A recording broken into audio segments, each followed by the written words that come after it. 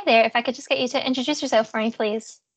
Yeah, sure. So, hello, I'm Andy. I'm a fourth year student at the University of Stirling, and I'm standing for the Student Union President.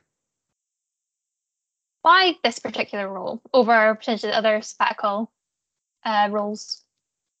In brutal honesty, it wasn't something that I had completely considered. I got an email a couple of days before the uh, the close date, the end date, to apply, and it said that someone had nominated me, and they'd said all these very nice things about me. So this is definitely just a kind of an excuse to find out who's spreading these nasty lies that I'm competent and etc. But no, in all seriousness, it was kind of that push from other people. It's not something that I'd actually considered myself. It was more people saying like you would be decent in this role, which is a very strange thing to say and to think about yourself as well when running for something like this. So if I didn't have kind of the people around me that I do saying like you might actually make a good job of this, then I don't think I would have actually applied. What kind of experience do you have kind of in other roles that are similar that you believe qualifies you for this role? Yeah, of course. So the Student Union is a charity. So before coming to university, I used to work in the third sector. I worked for a charity called Volunteer Midlothian, and they would find volunteers for different charitable organisations and get them to work together. I think the Student Union kind of works in a very similar aspect. So whether it's dealing with kind of funding applications or dealing with local councils or local institutions such as the University of Stirling, I've experienced of that before even coming to uni. And one of the key things that the Student Union President does is kind of implement policy and suggest policy. And for the past few years, I've been campaigning on harm reduction techniques for drugs and alcohol across Scotland. We've had success at our own student union, must be about a year ago now. And the campaign that I've run called Help Not Harm has been set up in Heriot Watt, Dundee and Glasgow University as well. So when it comes to the policy side of things, I have experience in that section as well. What are some examples of kind of events, policies, things like that that you would want to implement during your time if you are elected? Yeah, so kind of the big three from the manifesto is, well, the first one's harm reduction, which I think might bore people at this point with me consistently talking about the same thing over and over again. But it's really important. So we've made strides with the student union. However, the University of Stirling's policy around harm reduction and drugs is not good, especially when you compare it to other universities like Bristol University or Newcastle University. And Stirling is in a really unique opportunity. There's an organisation called the Drugs Research and I think it's like Policy Network. It has a very long title. Essentially, they're a group of academics and experts who suggest and make up drug policy for the Scottish government. And if you'd like to guess the university that they operate out of, it happens to be Stirling. And their most recent report has put forward things and suggestions for harm reduction techniques and for drug testing. So I think it's quite possible to get the two to interact and change how we treat and how we stigmatise drugs, at least at Stirling and then hopefully locally. Secondly, it would be building upon what the Student Union has kind of already done. So at the moment, they have a fantastic programme where you can get your free breakfast coming in the morning because the cost of living crisis has hit pretty hard. I would hopefully want to expand that to at least maybe an evening meal as well, at least once a week. And it's not kind of an idea of this is a service that's here. It's hopefully more going to be about bringing a community together to kind of share a meal, because I think sharing a meal is quite a community-based thing. You know, that you're usually sharing with meal with people that you care about. So I think that'd be quite an easy thing to implement. How difficult that would be to get off the ground, I don't think so. I mean, all it really would require is using the student union kitchens and having some kind of staff volunteers at the end of the night. Whether we have the volunteers or not, again, I would be more than happy to cook for people. So I've got a couple of at least 3 meals which I'm great at. So as long as we can get somebody else by that third week, then nobody would be bored of what we'll be cooking. And then the last policy section that I would really hope to kind of implement is to do with, and this can be, it's a really sensitive issue, but it's a really important one. And of course, I think it's fair when we talk about these things to insert kind of a trigger warning to some people, just so they know in head. So it's to do with the way that the university deals with any kind of reports of assaults or abuse or kind of sexual violence at the university. Now, currently, you have two options.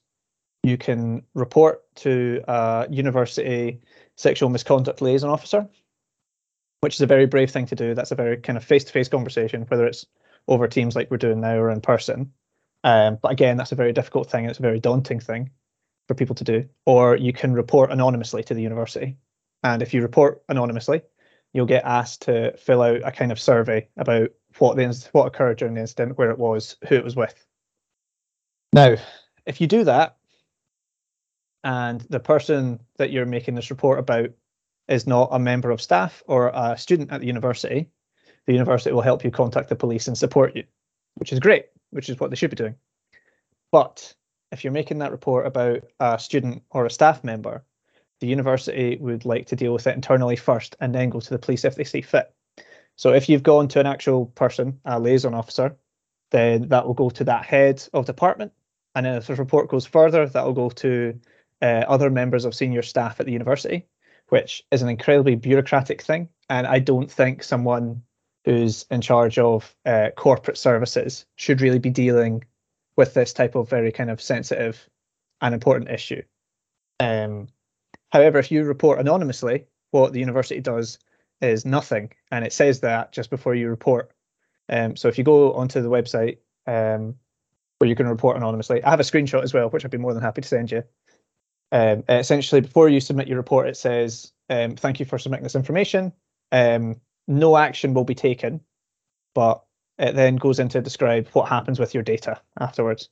So it's mainly an exercise in data collection.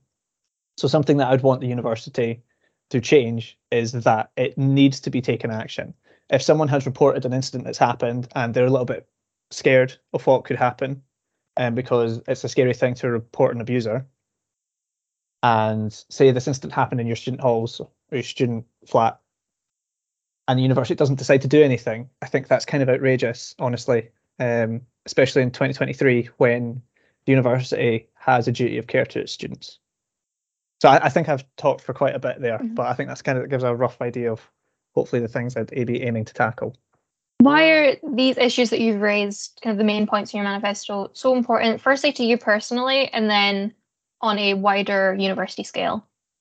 So it's a big one, especially for kind of the first and third one. So the first one is just something I've been passionate about for years. I met a drugs activist called Peter Criken in the summer of 2021, 2020, something like that.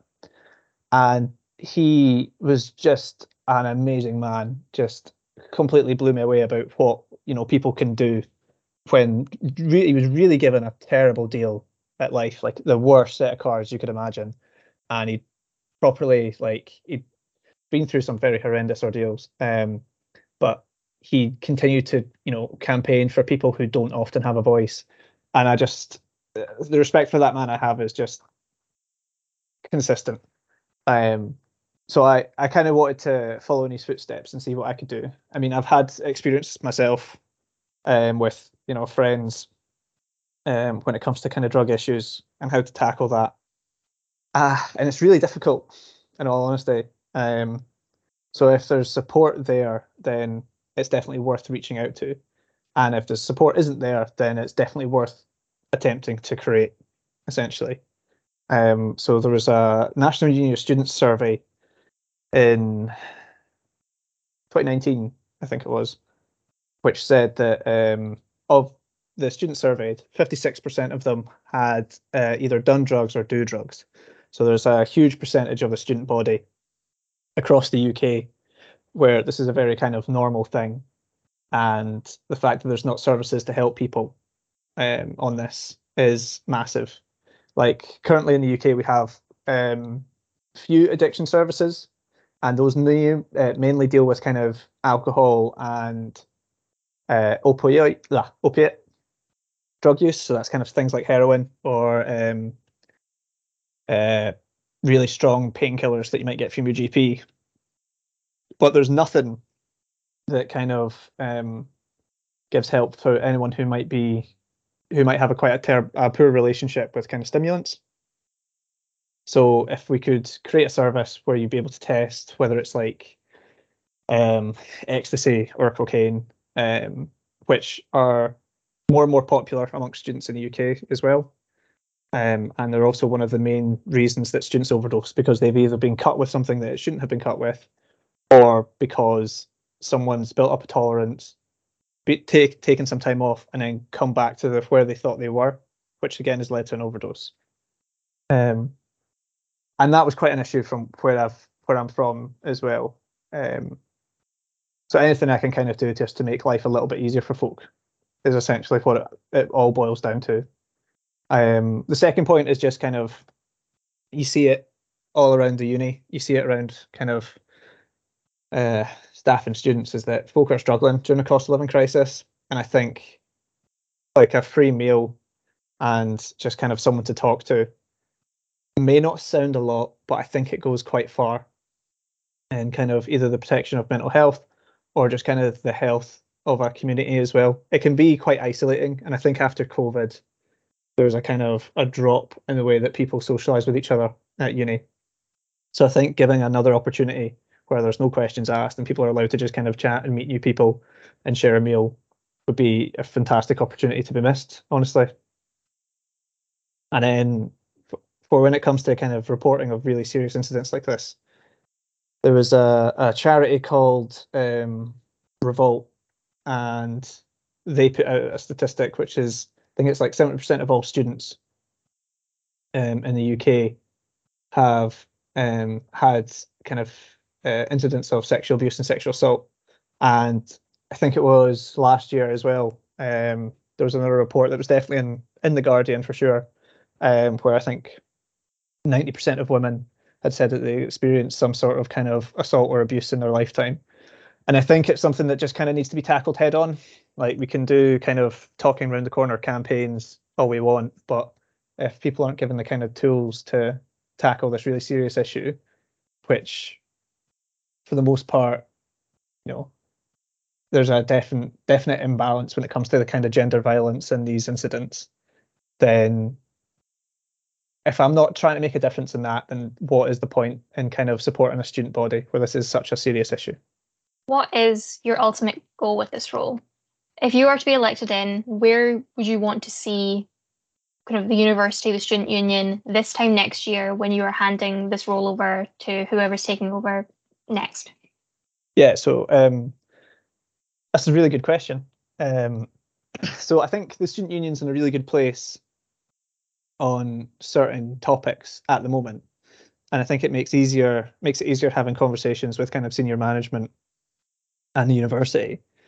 So if I can kind of have my foot in the door, or at least get the job title, the foot in the door, to make sure that conversations about kind of student housing, student wellbeing, mental health services, any sorts of services or support that the university can provide, ring fencing mental health and making sure that the budget is increased every year instead of decreased is a massive thing.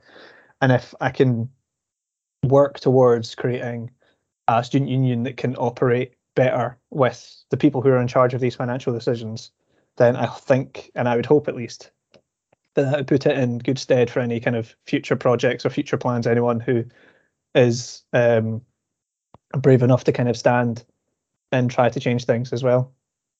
So if I can help anyone who's coming through, then I think I've probably done my job. Do you have a final statement you'd like to make to voters about why they should vote for you? Oh, big question at the end.